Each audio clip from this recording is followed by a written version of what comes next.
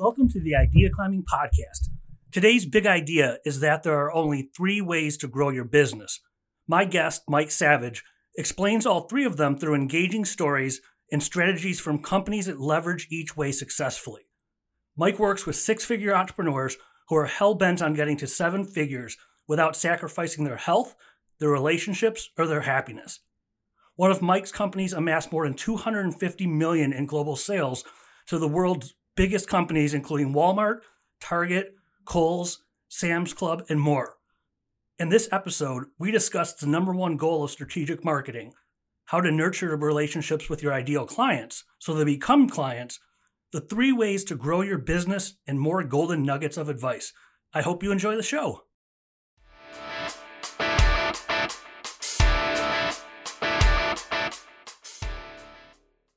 Thank you for being here, Mike. I appreciate you making the time. I'm excited to be here, Mark. And I'd love to jump right in. I love part of our last conversation where you mentioned there's sales and there's marketing, and people kind of get turned around or mistake which is which and what process is what process. Could you expound on that a little bit? And also, how did you discover that? What's the story there? So I think a lot of people make the mistake that they believe that sales is marketing and marketing is sales, and it couldn't be any different. And I actually came up with this really cool analogy to explain what sales and marketing, the difference is. And so if you think of a situation where you have a couple that's dating, okay, and we're going to call the guy or not all men and women, but call whatever for the sake of this discussion. You've got a guy who we will consider the product. Okay. Now his ideal client or his target market is his girlfriend or the woman he's attracted to. And so you've got a product and you've got a target market. Now, marketing is how do you introduce your product to the target market? And in the world of business, there's a million ways to do that. In this analogy or this story, it's kind of, all right, well, if he wants to introduce his product to the ideal client, he's going to be taking her out to dinner. They're going to be dancing. He's going to buy her chocolates. They're going to go for walks in the park. They're going to go for slow rides. He's going to sit on the couch and cuddle and watch rom-coms. And so what is he doing in this process? He is trying to increase the know, like, and trust factor, right? He's just trying to get her to know, like, and trust him, fall in love with him, be his confidant. And that's marketing. Sales is when he gets down on one knee and he holds out a diamond ring and says, "Will you marry me?" Now, in real business, sales can be nerve-wracking. Sales can be challenging. Asking for the sale can be difficult. But if you have a really great product or a great service, and you've done a tremendous job of marketing, and in the world we live today, marketing can come in a million different forms, from Super Bowl ads to Facebook ads and everything in between. Networking, podcasting is a form of marketing. So there's so many different things that we can do in the area of marketing. But when it comes to sales, I think that a lot of entrepreneurs believe that, well, I'm doing SEO and I'm doing Facebook ads, I'm doing LinkedIn ads, I'm doing some YouTube stuff, and I'm doing all these different things. But I heard a great quote the other day, and it was, "You cannot pay the bills with clicks, likes, comments, and smiley faces." And so I flat out believe that. But I have so many clients that I've worked with or I've currently work with that, "Gee, Mike, I really want to grow my business. I got to start spending more money on SEO or Facebook ads and all these other things." I said, time out. I said, the most important thing is really identifying in order, identifying your product. What is your product or service? What's the competitive landscape? What sets you apart? What makes you different? What's your unique strategic position in the marketplace? Go back to the dating scenario. That dude has to have something unique and distinct to attract the woman of his dreams. And in the same way, business, or at least entrepreneurship, your product or service has to be unique and distinct. And trust me, there are competitors. And then when you take that product and you say, who is my ideal client? My ideal client. All right, well, I need to somehow introduce my product or service to my ideal client. And that's the marketing, right? And that is all marketing. And so there is a I think the world sometimes get confused because you always hear sales and marketing. What department are you in? I'm in sales and marketing. Well, it's sales and marketing. It's completely different mentality. So marketing is kind of fun and sexy and, get to, do the fun videos and Facebook ads and YouTube and LinkedIn, all that stuff. But then sales can become rather challenging because you've got to get to that point where you ask your client for the sale. And the more that you've nurtured that client with great strategic marketing, the easier the sale is. So if you find someone that is really perfect for you and your product, well, guess what? It's kind of like getting on one knee. If you've done your job, it's not a stressful situation. I like what you just said. You used the word nurture. How do you nurture a potential client? Well, like I said, with marketing, there are a million ways. But the thing that I believe every business, depending on what level you're at, you can nurture a client through strategic partnerships. Now, think about it. How many professional athletes or movie stars sponsor a product or a service? And why does the company do that? Why does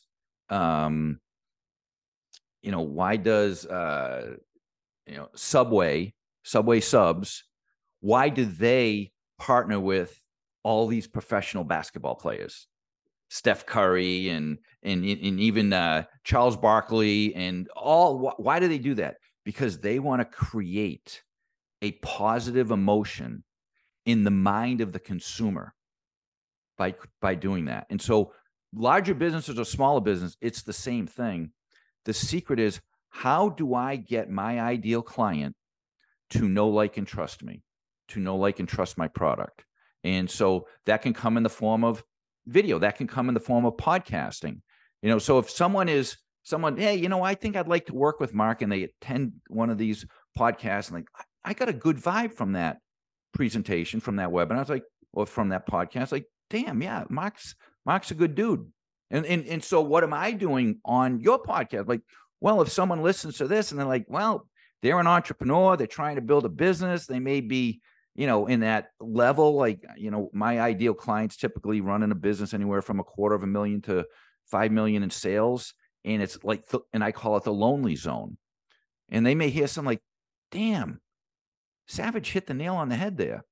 So I think, Mark, the nurturing process can come in so many different forms, but ultimately the goal is to get your ideal client to know, like, and trust you or your brand, or I should say you, your brand, your product, your service.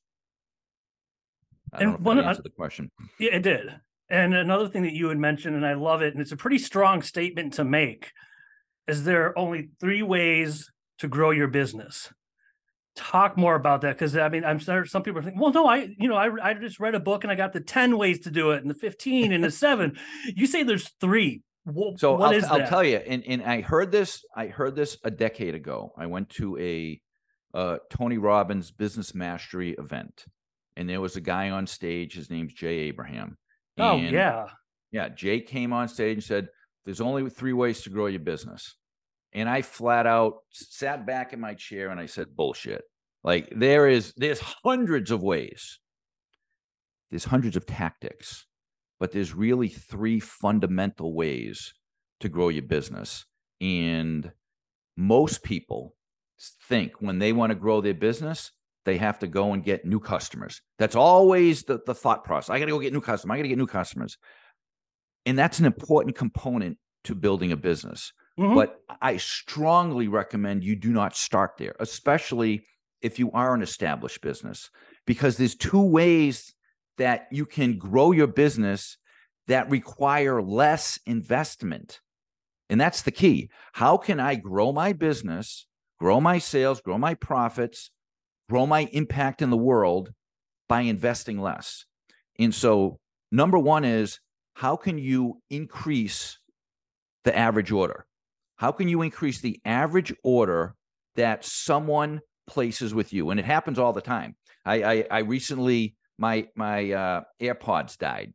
So I had to go get some new AirPods. And so I go on to Amazon.com and I look for my AirPods, like, okay, these are the ones I want. And as I'm checking out, what happened at Amazon? Well, they said, Mike, you know I love you, Mike. I think you need an extended warranty on your AirPods. And it's only $29. And what were they doing with that? Now, how many people buy those extended warranties and never, ever use them? Mm-hmm. The majority never use them. But they've just increased their average order. And one of my favorites right now in the area of increasing the average order is, there's a restaurant chain here in Massachusetts, or New England, I should say. And they, a few years ago, introduced this thing called the Quartino. I don't know if you ever heard of it, but like, you go to a restaurant, order a glass of wine. And a glass of wine is typically 6 ounces. And what they did was say, Mr. Savage, Mrs. Savage, would you like a Quartino? Now, what the hell is a Quartino? Well, a Quartino is a glass and a half. So instead of getting 6 ounces of wine, you get 9 ounces. I said, sure, that sounds great. And it was, and so I ended up digging into the math associated with this. This chain has 100 locations in Massachusetts. They in New England. They have 20 million visitors a year. And so I started to do a little math. I talked to some of the management at the restaurant, and I started asking questions.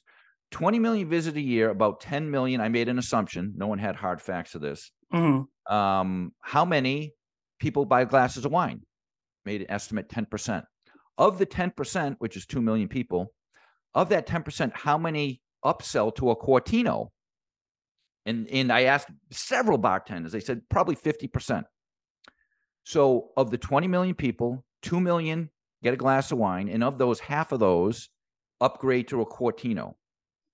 One question, one idea in this restaurant chain, would you like a Quartino, translates into $2.5 million in increased sales and $1.5 million in increased profit.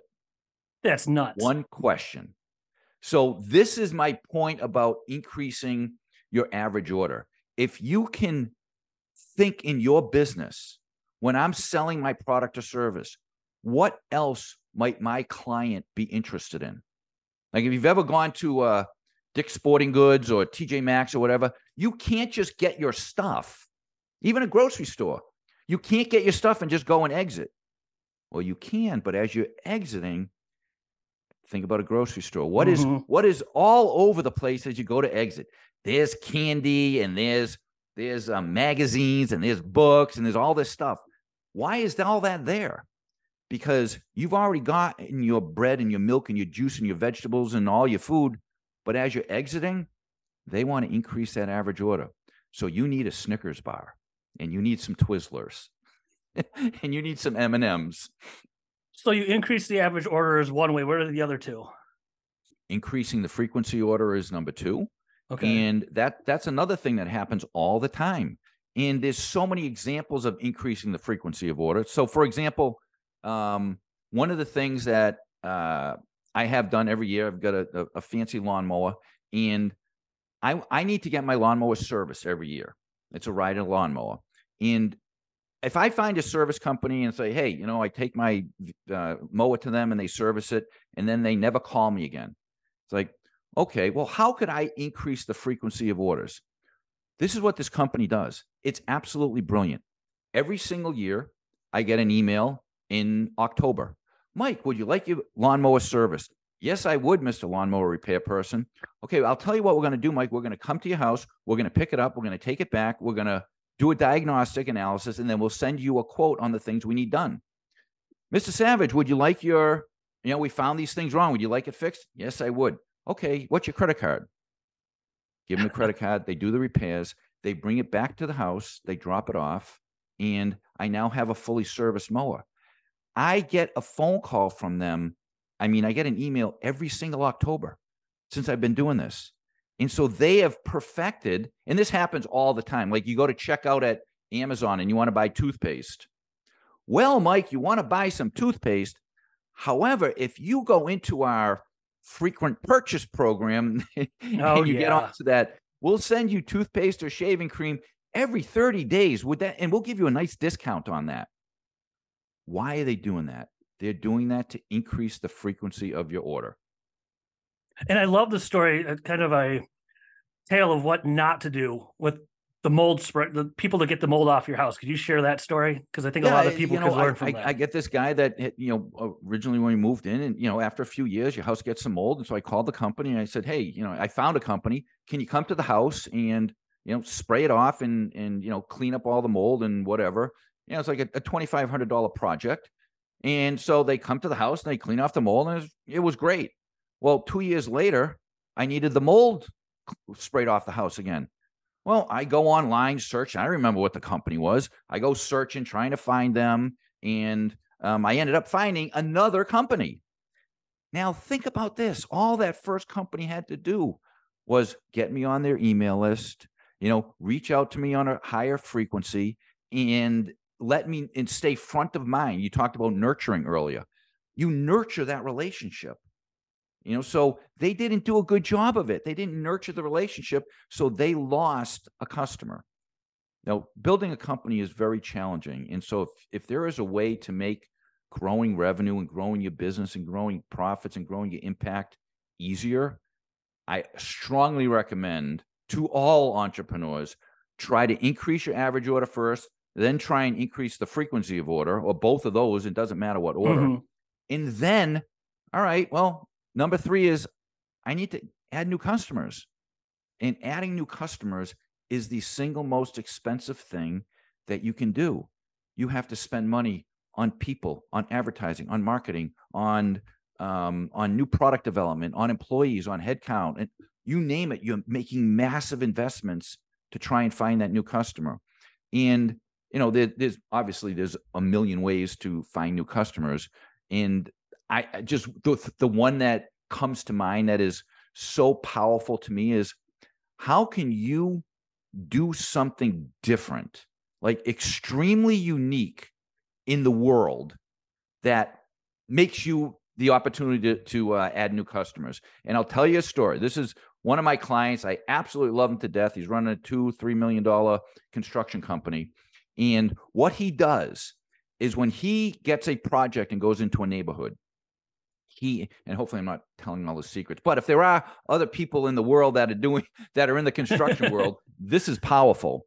But he goes into the neighborhood and he's, putting in a new kitchen in the Johnson's home. He will go around to the neighborhood and put a little door hanger on every single door for a half a mile. And the door hanger says, I just wanted to let you know that we're doing some construction work at the Johnson house. And if any of my trucks in any way get in the way, if any of my employees are a problem, here is my number. Please let me know. So what's he doing? It's absolutely brilliant. And then the other thing that he does is, in front of the house that he's doing the putting in the new kitchen, he puts a sign that is very similar, identical to a for sale sign, like when someone's trying to sell the house. Yeah. And he puts very, very tiny printing on the sign. And so when the people are driving through the neighborhood, they're going, oh, the Johnsons are moving, the Johnsons are moving. They drive closer to the house. Oh, the Johnsons aren't moving. They're just having their kitchen redone. And so it acts as another very unique approach to increasing the number of customers. And he's not doing it from the perspective of, being intimidating or being obnoxious. He's just very creative. And those two creative things, putting the door hanger on all the homes in the neighborhood, if my trucks are in the way, just let me know and I will make sure that, we fix it. And he knows his trucks don't get in the way. Yeah. And number 2, he puts that sign out in front of the house, which looks just like a for sale sign. It could be a RE/MAX Realty sign, but he puts the the text and the font very small so that when people drive up, they go, oh no, that's the construction company doing repairs at the house. I just think it's two very brilliant ways of trying to get new customers. And again, that both of those pieces are marketing. They're both marketing because he's creating that know, like, and trust factor, right? Because if the Johnsons are using this company for construction, maybe I should as well. That's just brilliant. And for people listening, we've covered a lot in a short period of time. Some great advice. If there's an entrepreneur listening and they're thinking, okay, I get this. And of course, I'm an entrepreneur. I want to grow my business, of course.